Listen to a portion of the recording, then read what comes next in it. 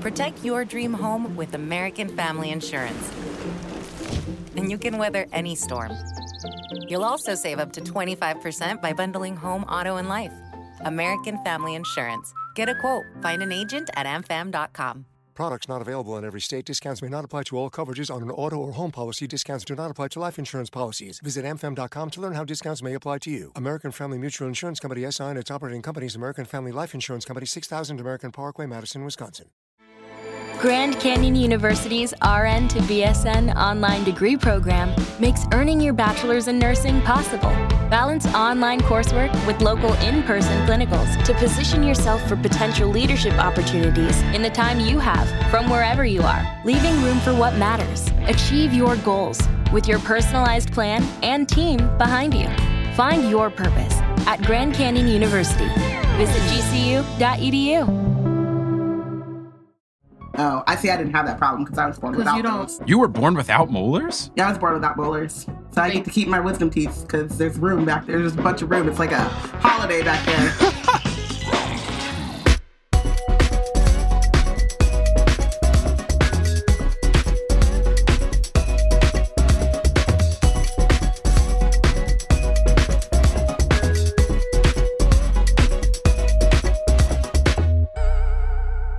Welcome, fellow sleuths, to Meddling Adults, a game show where we grab our best friend who likes to punch people and we go head-to-head to test our wits against the prowess of fictional young detectives for charity. I'm your host, Mike Schubert, and I am notoriously bad at solving children's mysteries, which is why I'm safely behind the judges' table letting others duke it out instead. Our contestants for this first episode of Season 2, the debut, the Dabe 2? I don't know. It's Robyn and Bayana, the co-hosts of Wizard Team for Black Girls Create. Ladies, how's it going?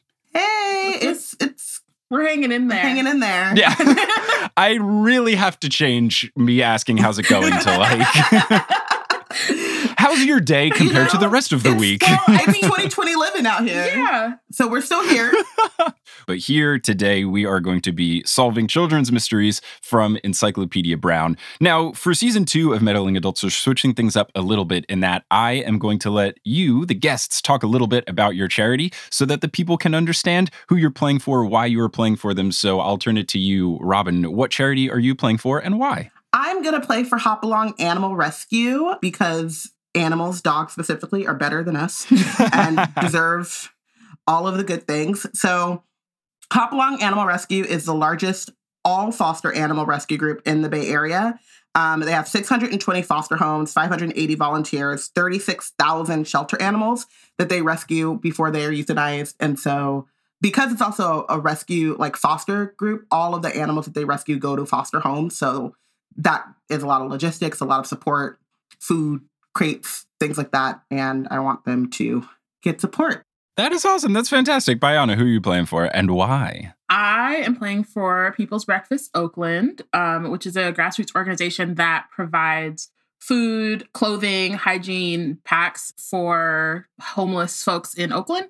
They also, I think, recently just did like a COVID testing thing for folks. And I chose them because I'm an Oakland native and the rate of homelessness has been ridiculous in the last 5 to 10 years, and they're doing really important work. That's fantastic. Those are both great causes. We will put links to their websites in the episode description. So listeners, if you want to check that out, go for it. But with that taken care of, I say we put the pedal to the metal and learn how the game works and then get into the mysteries. So I will be recapping 4 quick mysteries from the esteemed children's novel series Encyclopedia Brown. Neither of you have read these ahead of time. I will recap them and then I will ask you for your guesses of who did it. And I will be awarding points for correct guesses, and I will also be giving out bonus points for things such as the Misery Loves Company bonus point, where if your incorrect guess matches my incorrect guess, I'll give you a bonus point. Or for anything else I see fit. You throw a good jab at each other, you say something particularly funny, you give a particularly bonkers guess. I really enjoy pitting people against each other that have some sort of relationship, and the fact that you two are co-hosts of a podcast and coworkers and family is just, I'm feeling some blood. This is like the juiciest possible combination. I also think that I should get a bonus point because it's like home field advantage for Bayana. She's sitting at her desk with her writing utensils and her Post-its, and apparently we're taking notes. And I thought we were just going to be like... You don't have to take notes. If you're taking notes, I'm taking notes. I'm just saying, I thought that we were doing this on the fly, and you this came. is on the fly for me. All right, but I still, home field advantage and whatnot. Speaking of a home field advantage, do either of you have experience with Encyclopedia Brown specifically, or any other mystery series, mystery novels, etc.? Not Encyclopedia Brown. I was really into Scooby-Doo. My sister, she had a moment where she was like watching all of these like She's Scooby-Doo. Okay. She was watching all of these. Sorry, I had to. Yeah, she was watching. My 34-year-old sister. Yeah, but she had like a full like Scooby-Doo like thing that she was doing. Spiral. And I mean, I don't really know what they're doing now. I think they had like a movie in which like Bobby Flay and like a bunch of like folks from like the Food Network were characters, which was apparently like Fred and Bobby Flay are related. JC Chazé from NSYNC was on, and she ran into my room like she was giving me the worst news in the world because she knows that I've been in a long-term relationship with JC Chazé since I was 11, maybe younger. But she ran into my room and she's like, Robyn, JC was on Scooby-Doo and he was the bad guy. No! I gotta find that episode. Yeah. And I was like, oh no. Serves him right for not marrying me. We've just been dating since I was 11. Exactly. Where's the ring, JC? Obviously, he's got a criminal record, so he's trying to save me. Yeah, for me, my mysteries were more, I remember reading like Nancy Drew. I remember reading all of the Boxcar Children. Does Harriet the Spy count as a mystery? Yeah, I think so. She was definitely a meddling kid. For sure. I watched that movie so much that, like, for a time period of my life, I only ate tomato sandwiches. And my mom and dad were like, I don't know, man. And I was like, I want a tomato sandwich. That's what I want.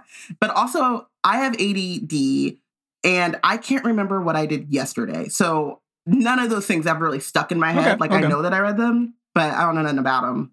All right. Well, we'll see if it can help you out as we go into these Encyclopedia Brown mysteries. The first of which is called The Case of the Two-Timer. So Encyclopedia Brown and his junior assistant detective. He's a boy? Oh, yeah. Encyclopedia Brown's a boy. He's a fifth grader. He's 11 years old. I thought her name was Encyclopedia. And Encyclopedia is definitely a feminine name. Is his name not Encyclopedia?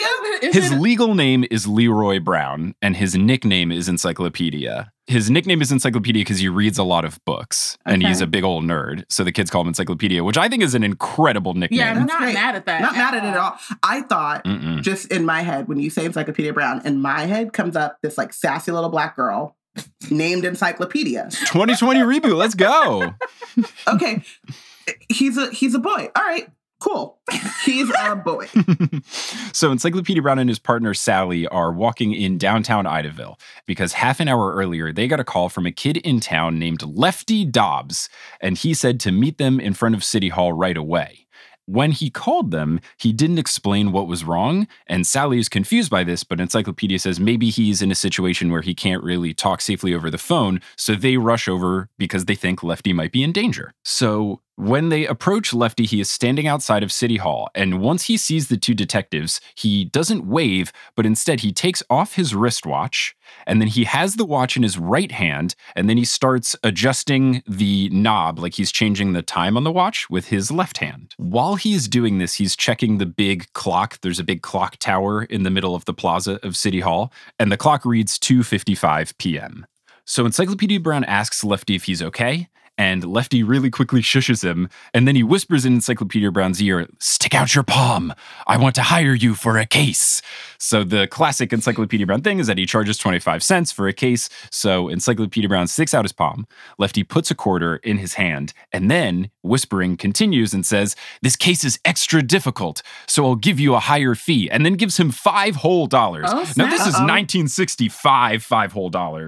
So that is quite a bit. Lefty's got money. Bank. Okay.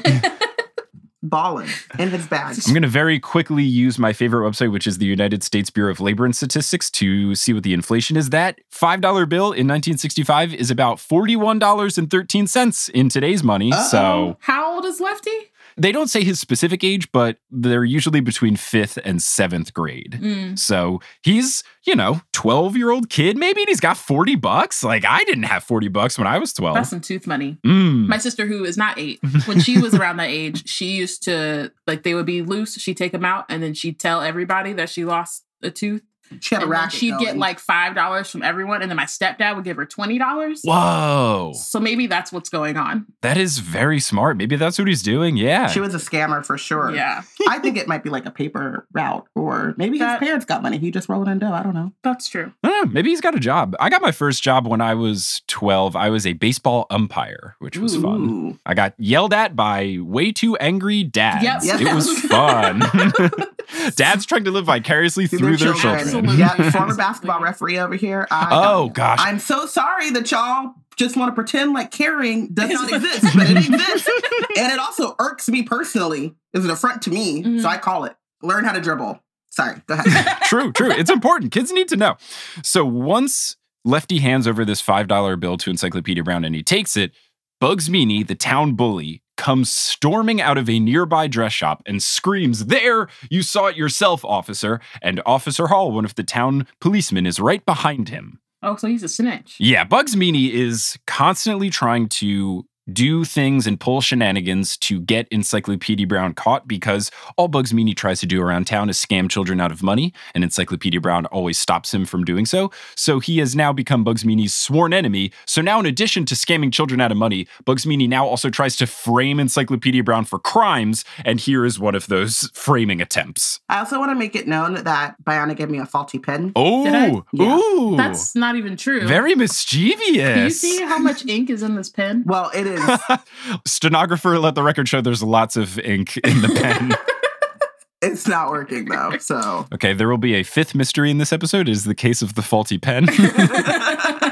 So, Bugs Meany claims that Encyclopedia Brown and Sally have been running a racket for weeks, and this racket is that people will go into the plaza of City Hall, use the clock tower to set their watches, and when they do so, Encyclopedia Brown will go up to that person and tell them that they owe him a watch-setting fee of 25 cents. Now, I don't know how the 60s works, but this seems very strange. But Lefty ends up being in on the scheme because he backs up this phony story, and he tells the officer that Encyclopedia Brown walked up to him, said he owed him 25 cents because he owns the clock in Town Hall. Wait, what?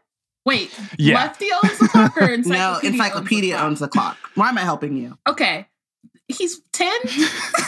He's 11. He's 11? What? I don't know how inheritance works, but I don't think he owns the clock. But what they are telling this police officer is that Encyclopedia Brown is charging people 25 cents each to use the clock, which he owns in the middle of town square, in order to correctly set their watches. That is what they are accusing him of doing. Okay. Because if that's the case, I would literally just be like, nah, kid, get on my face and like set my watch and leave. So like, what is the cop gonna do? Exactly. So Lefty continues. He says, I paid Encyclopedia a quarter for setting my watch. Then he sold me the collection rights for $5. He said I could make $10 a week easily by collecting 25 cents from everyone who sets their watch using the clock. These kids are scammers. Sally, of course, is absolutely livid, and she is shocked that the officer is even entertaining the idea of believing what Bugs and Lefty are saying. And the officer, who is clearly very bad at their job, we've learned over the course of this series that the police chief and the entire department in Idaville, Florida, is just not up to... we're in Florida. Okay. Yeah, we're in Florida. Yeah, okay, yeah, sorry. I should have said that right at the top. We're in Florida. All right. So the officer is torn. He says that it's a serious accusation, though, but he couldn't hear what was being said since they were inside this dress shop. But he saw everything that transpired. He saw the money change hands. And while it was happening, Bugs was explaining to the officer what was going down. And he says that everything that happened matched with what Bugs told him would happen. And Encyclopedia Brown interjects. He says, I'm sure Bugs Meany did a very good job telling the story, except for, and then the book asks you, how does Encyclopedia Brown know something is up? So I turn to the two of you. How does Encyclopedia Brown know that Lefty and/or Bugs Meany's story is false? Other than the fact that he didn't do it? Yeah, other than the fact that I don't own the clock. I'm 11.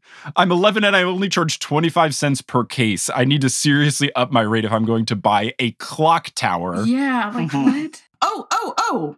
Lefty calls Encyclopedia to come meet him.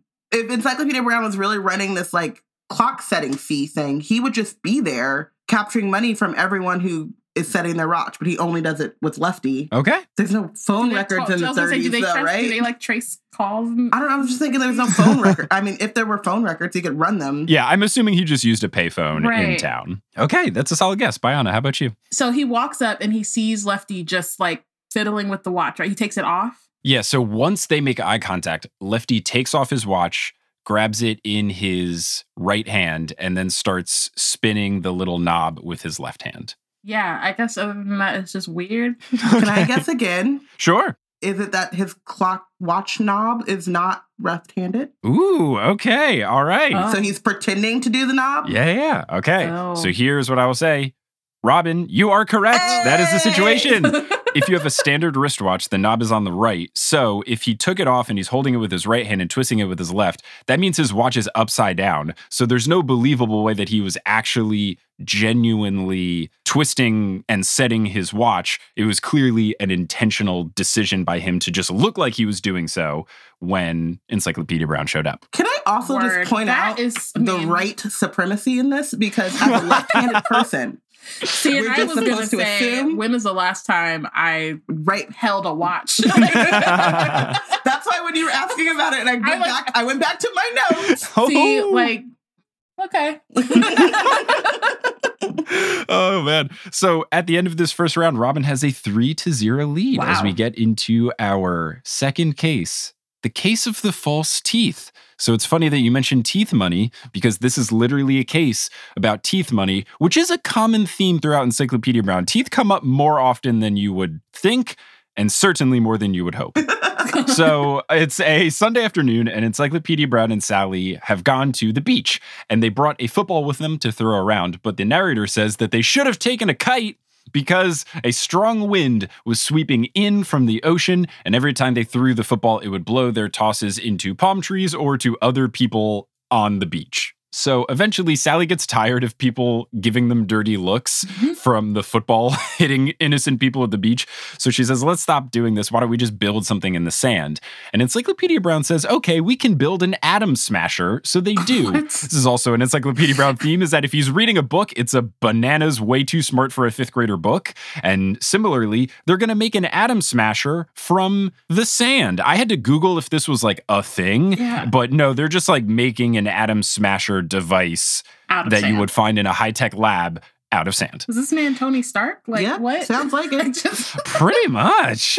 Okay. Wait, is it a working atom smasher? It's not just a likeness? I don't know. It's not functional. It is a model sand atom smasher. People make sand castles like, out of anything. I don't know. So just as they are about done with their atom smasher, a kid named Freddie Zacharias comes through and just walks right through the atom smasher, destroying it. He profusely apologizes. He says he wasn't looking where he was going.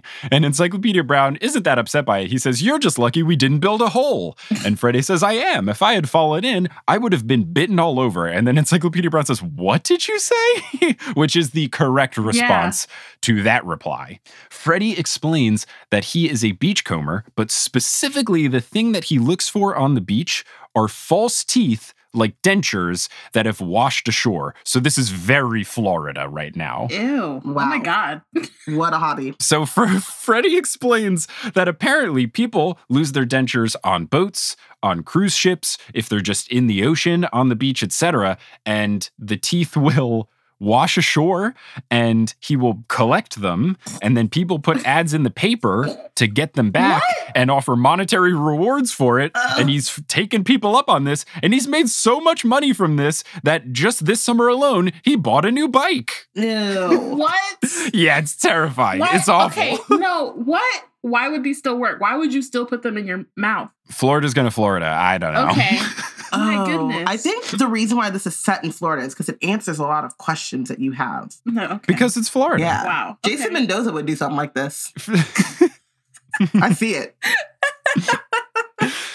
So Freddie apologizes again for destroying their atom smasher. He calls it their sand thing, which I think is pretty accurate. And he heads on down the beach in search of teeth, I can only assume. So the wind is still blowing pretty hard coming in from the ocean. So Sally and Encyclopedia say, okay, let's just go swimming. So they go in, they go swimming. And when they come back from swimming, Freddie comes back, he runs up to them and he says that some kids stole his teeth. Oh, Not his actual teeth, the teeth he's been collecting. So Encyclopedia Brown asks who. Freddy says that 2 tigers are Bugs Meany's gang of ruffians and hooligans about town. The 2 tigers are named Duke and Rocky, and Freddy is about to bust into tears. He's so upset. So Sally says, those big goons, when I catch them, they'll need false teeth themselves. Sally about this life. Sally always resorts to violence, which I think is, she's ready to go at all times. She keeps that thing on her. She keeps that, right. She's ready. And that thing is the name for her left fist and her right fist. That thing. Absolutely. So they go down the beach, and Freddy relates what happened while they are approaching Duke and Rocky. So Duke had snatched the jar out of Freddy's hands while he walked past them, and when they saw that was inside, they laughed about a boy collecting teeth.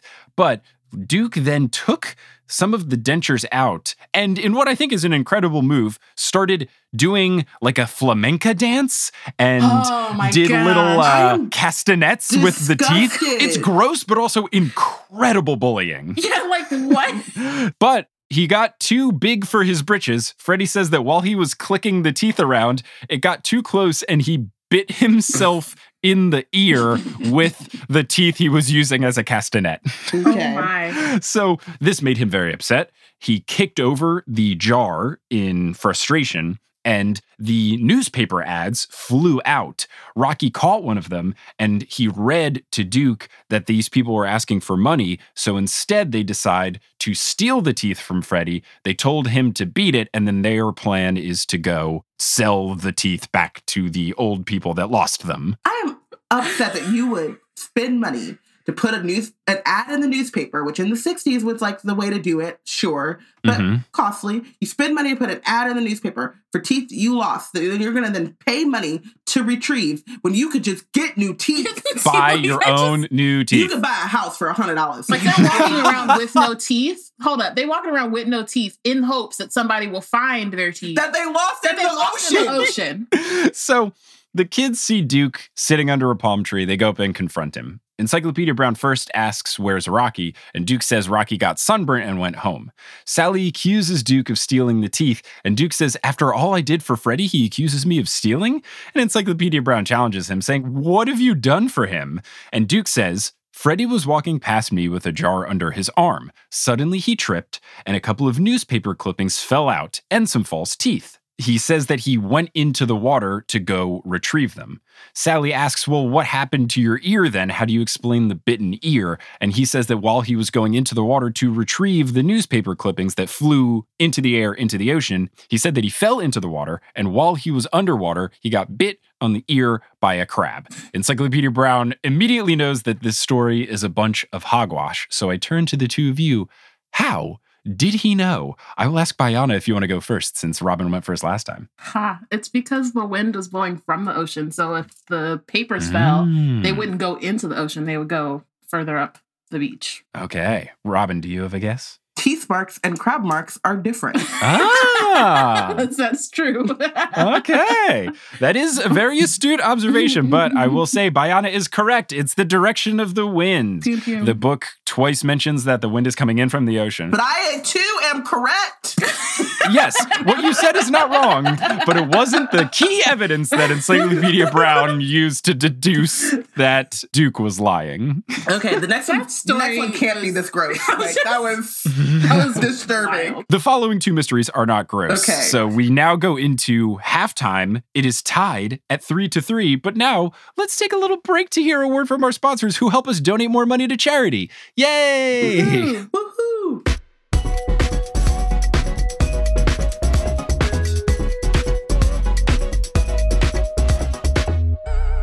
Today's episode of Meddling Adults is brought to you by the Meddling Adults Patreon. So we are opening up the opportunity for episodes of Meddling Adults to be sponsored and have sponsorships, and we would take all of that money and put it towards the expenses. That way, more of the Patreon money can go to charity and less to covering expenses. Now, we don't have a sponsor for this episode, but I wanted to use this ad space to let you all know that that is a possibility going forward and just be upfront about what we will be doing with sponsorship funds. But in the meantime, you can support the show, and by that I mean help us give money to charity charity if you go to patreon.com/meddlingadults. There's some bonus clips there, but for the most part, we're just taking those funds and giving them to the winning charities and also covering expenses like hosting the podcast, hiring editors, etc. So all of your support means so much. And we raised a lot of money last season. Let's raise even more this season, and you can help contribute to that total at patreon.com/meddlingadults. Hey guys, it is Ryan. I'm not sure if you know this about me, but I'm a bit of a fun fanatic when I can. I like to work, but I like fun too. It's a thing. And now the truth is out there. I can tell you about my favorite place to have fun.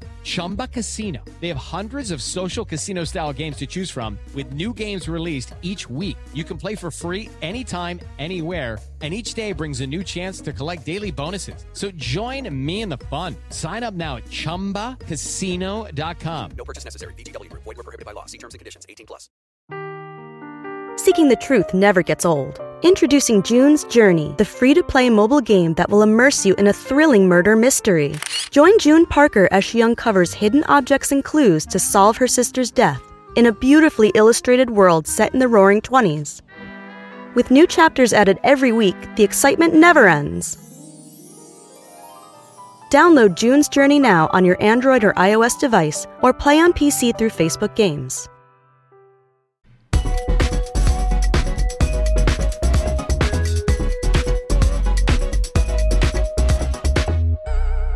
Okay, so we are back. We're ready to go into the third mystery. The score is tied 3-3. I love it. We have our third case, which is the case of the dog paddle derby. So don't worry, no more teeth, just dogs racing in water. Oh, this is for me. Puppy power.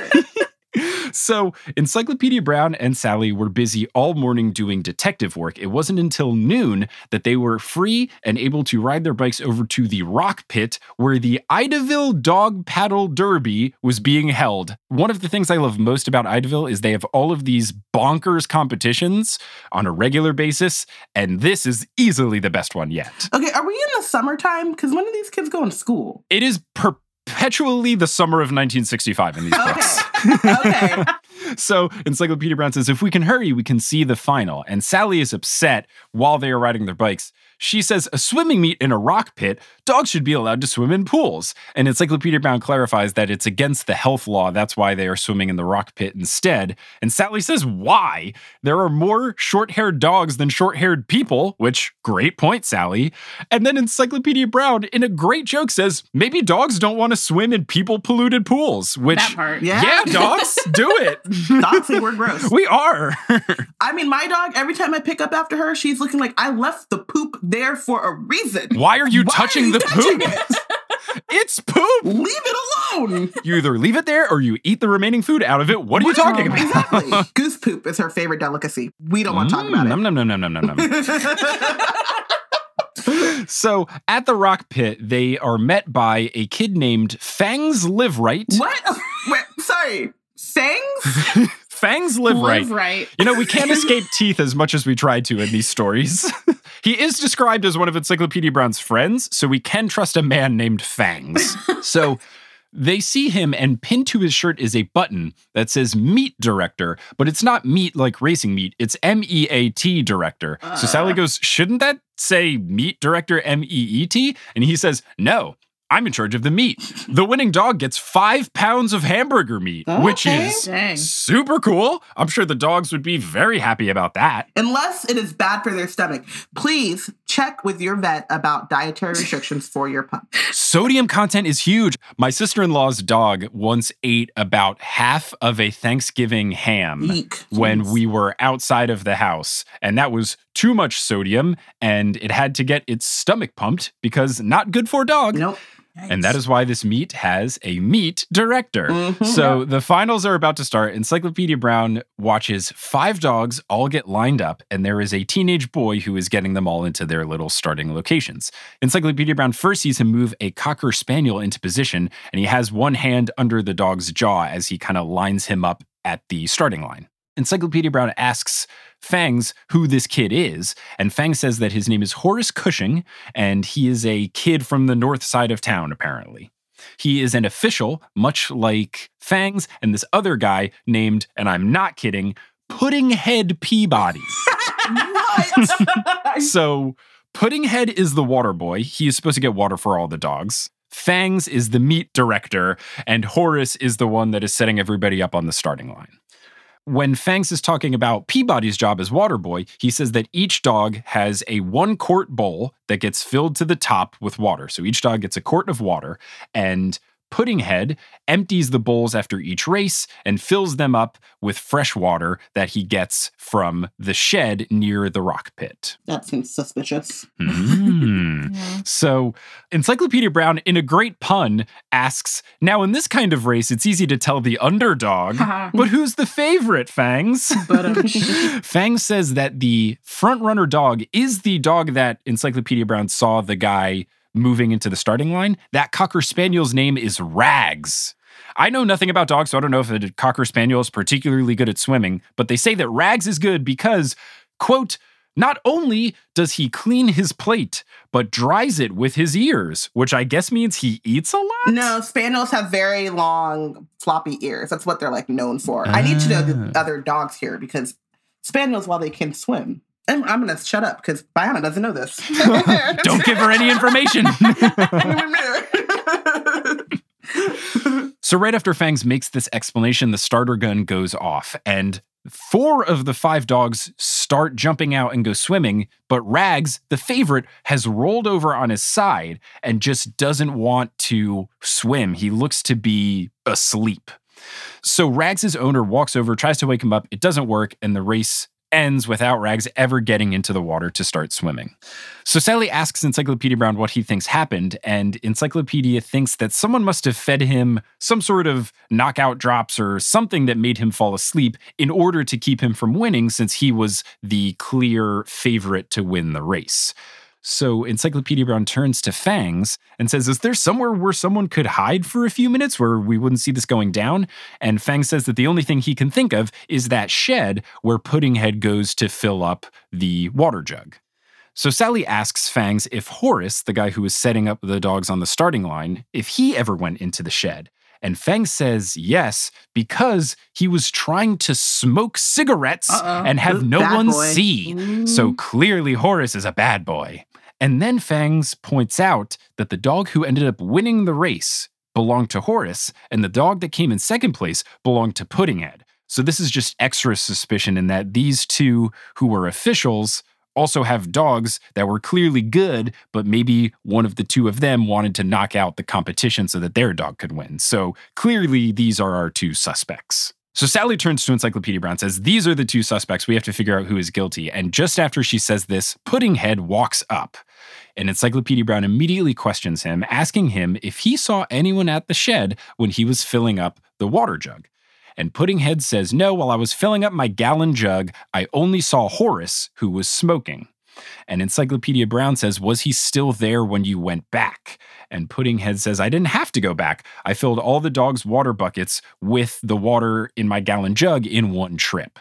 So Sally thinks that he is innocent because if he had the knockout pills, every single dog would have fallen asleep since all the water came from that same jug. And Encyclopedia Brown says, you mean he'd be innocent if this were Canada, but this is Idaville, USA. So I turn to the 2 of you. Why does Encyclopedia Brown know that Puddinghead is guilty? I will turn to Robyn first, since Bayana went first last time. What does Canada got to do with the Canada thing? Do you off? Like the pockets or something? Wait, they don't have pockets? I don't know. Okay, so he's just giving them drinking water, right? Yeah, so he has a gallon jug, and he has to fill the 5 water bowls for the dogs from this jug. And he says he did it all in one trip, just from the jug he filled with water. Okay, so he could still put the tranquilizer or whatever into the bowl before he fills up the water. It doesn't have to be in the water. It could go in the bowl. What does Canada have to do with anything? I still think Horace did it, but I'm going to say that Puddinghead put something in the bowl and then filled it up with water. Okay. How about you, Bayana? He says he only has to take one trip, but it's 4 quarts to a gallon, not 5. So he would have had to go back again, which means he's lying. That is correct. And that is where Canada comes into play, because Canada uses the imperial system. America uses U.S. units. See, I didn't and know an that. imperial court is different than a U.S. court. So yeah, in America, it's 4 quarts to a gallon, whereas in Canada, it is 5 quarts to the equivalent of a U.S. gallon. So he would have had to make an extra trip. So the fact that he only did 4 is wrong. So that, the Canada line also threw me. The only thing I pointed out was that Horace holding the dog's jaw was weird. Yeah! I thought that was very strange, and that was my only guess. So Robyn, I am going to give you a bonus point because you briefly said, I still think Horace did it, which was basically my guess. Yeah. So I'm giving you the Misery Loves Company bonus point because I was like, I don't know what this Canada shit is, Yeah. but I really feel like the guy who was holding a dog by the jaw did something weird. So the solution does say that the two of them were in on it, but the definitive proof of the reason Encyclopedia Brown knew that he was lying is that it only took 1 trip. And a little thing that I didn't realize until I reread it is Encyclopedia Brown explicitly asks him, was he still there when you went back, without ever having to know it? Mm-hmm. So Encyclopedia Brown's math brain is like, this kid has to go back. Right. So once he gives another answer, he's like, See, this, I was also kind of thinking Fangs was in on it too, because if it's something that you're eating, I'm like, if you're the meat director, you're not watching your meat. But what was great about the solution is that they clarify. Sometimes they will add to the story, and the solution reveals that because Encyclopedia Brown told the race directors what happened, they redid the race next week, and Rags won. Yay! So it's a happy ending. Hooray! He deserves. So now we get into our final mystery, and I saved this one for last because it's the spookiest one. This is the case of the Lady Ghost. Ooh. I was very excited about this mystery because Encyclopedia Brown mysteries rarely have any element of horror or supernatural elements. I don't like it. And this one is a little scary-ish, so I thought it'd be very fun to round out this first episode of season 2. So, Otto Beck, a man in town, bursts into the Encyclopedia Brown family home while they are eating dinner, and he is scared stiff. He didn't knock? Nah, he just kicks the door open. If your name is Otto Beck, you are not knocking on a door.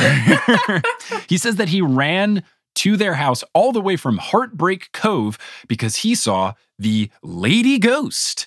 He says, I saw Jennifer McIntosh, who is the aforementioned Lady Ghost.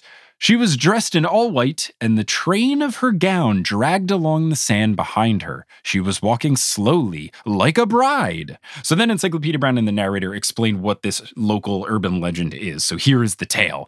Jennifer McIntosh had lived in Idaville 100 years ago. Her lover had been lost at sea the night before their wedding. According to local legend, Jennifer's ghost still walks Idaville's beaches in her long white bridal gown, searching for his body. And his teeth, too, I'm assuming, right? Yeah, of course. If she can find some teeth along the way, that's just an extra bonus. Because then she can sell it for ghost money, et cetera, et cetera. Okay. Yeah. Right. Yeah. Dry cleaning for her white gown. That she's dragging along the sand. Got it. Yeah. So Otto says that he was camping on the beach alone, classic Florida, and he had set up his tent on the scrub grass above the sand. And when he had done so, Jennifer appeared while he was cooking dinner. He says that there was someone else on the beach while he was there. He says an hour before he saw this ghost, there was a man walking across the beach carrying a bag, and he was in a hurry and walking with a limp. Now, Encyclopedia Brown's father, who is the chief of police, he perks up when he says a limp because there was a jewelry store robbery earlier in the day in Idaville that is that exact description where the robber was noted to be walking with a limp. So Otto says that he didn't see Jennifer's face and he couldn't hear anything because the ocean was very loud, the wind was howling, it was a very windy, blustery evening. And he says that the wind was so wild that her veil was flying all over the place while she walked. So it's pretty interesting that a ghost would still follow physics? Yeah. Unless it's also, maybe she also has spooky wind. Like in Scooby-Doo when they're flying and then their hair is blowing in the wind. Or yeah. Honestly, I first thought of Beyonce when she's standing the thing and hair is just flowing. Or Katie Bell when she gets possessed in Harry Potter and her hair's all over the place. Yeah, and it's all over the place. I just feel like ghosts, if they're deciding that they're going to haunt a place, I think maybe part of their budget is you have to have a wind machine because of the drama.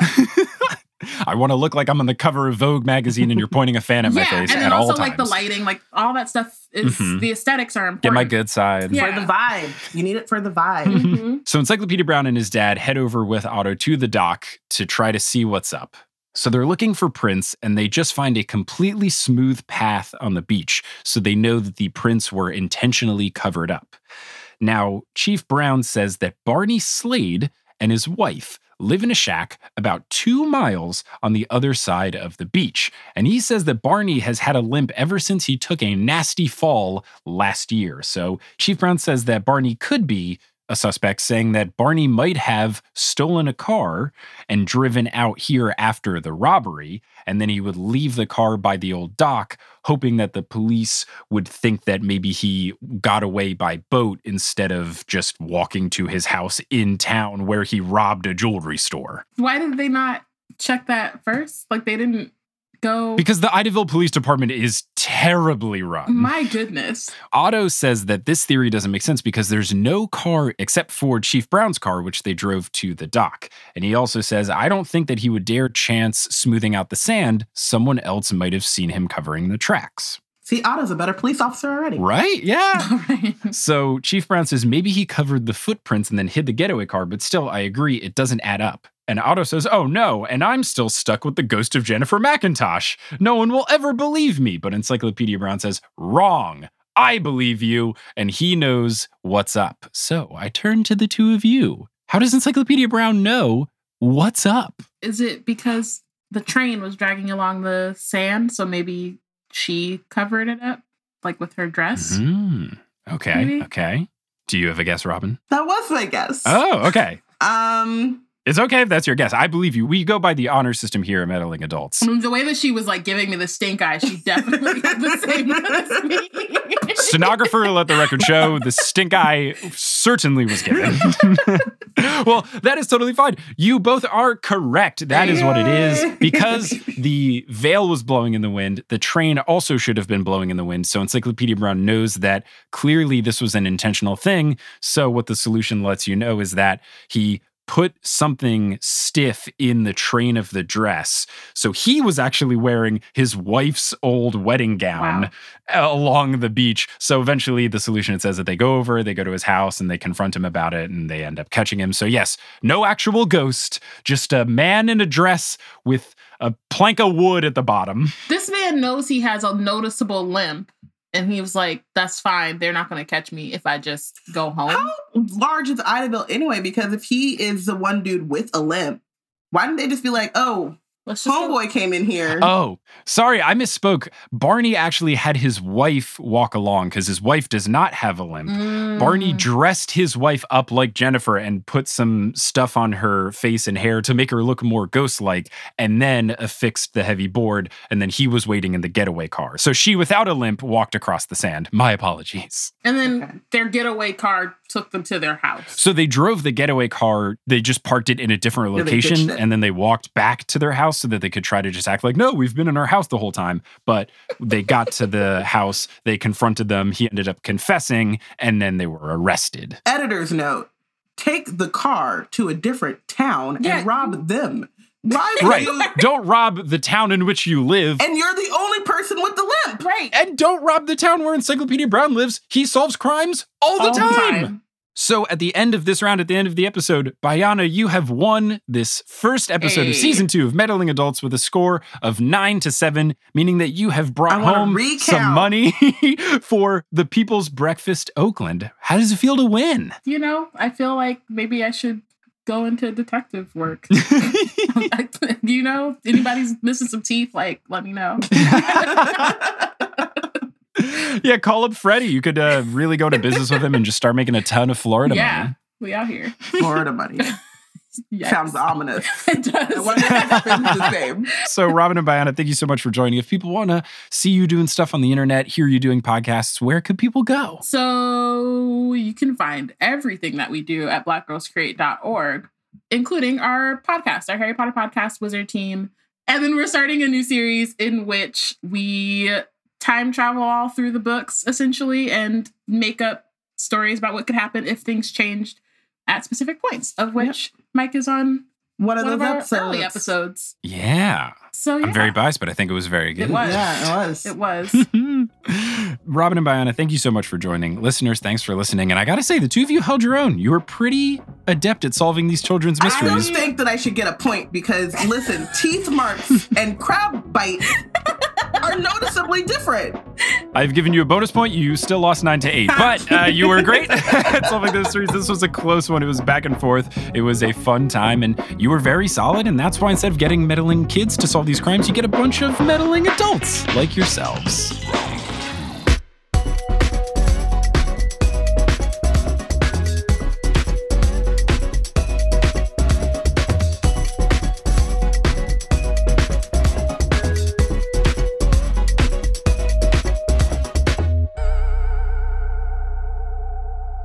Hey, thanks for listening to this episode of Meddling Adults. Meddling Adults is created, hosted, and produced by me, Mike Schubert. Today's episode was edited by Brandon Grugel. The art is by Maayan Atias and Kelly Schubert. The music is by Bettina Campamanes and Brandon Grugel. And the web design is by me and Kelly Schubert. You can find us on social media on Facebook, Twitter, and Instagram at Meddling Adults, as well as reddit.com/r/meddling adults. And we also have our website, meddlingadults.com. To support the show and get access to some bonus clips, you can go to patreon.com/meddling adults. And another way to help the show is simply tell someone about it, whether you reach out to someone directly or leave a rating and review online or just tweet about it or post about it somewhere. All of those truly help. So thank you so much for listening, and we'll catch you on the next episode next Wednesday.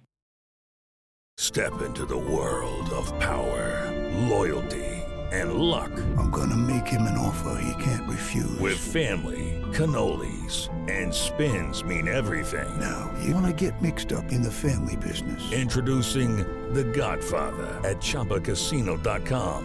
Test your luck in the shadowy world of The Godfather slot. Someday, I will call upon you to do a service for me. Play The Godfather, now at ChumbaCasino.com. Welcome to the family. No purchase necessary. VGW Group. Void where prohibited by law. 18+. Terms and conditions apply.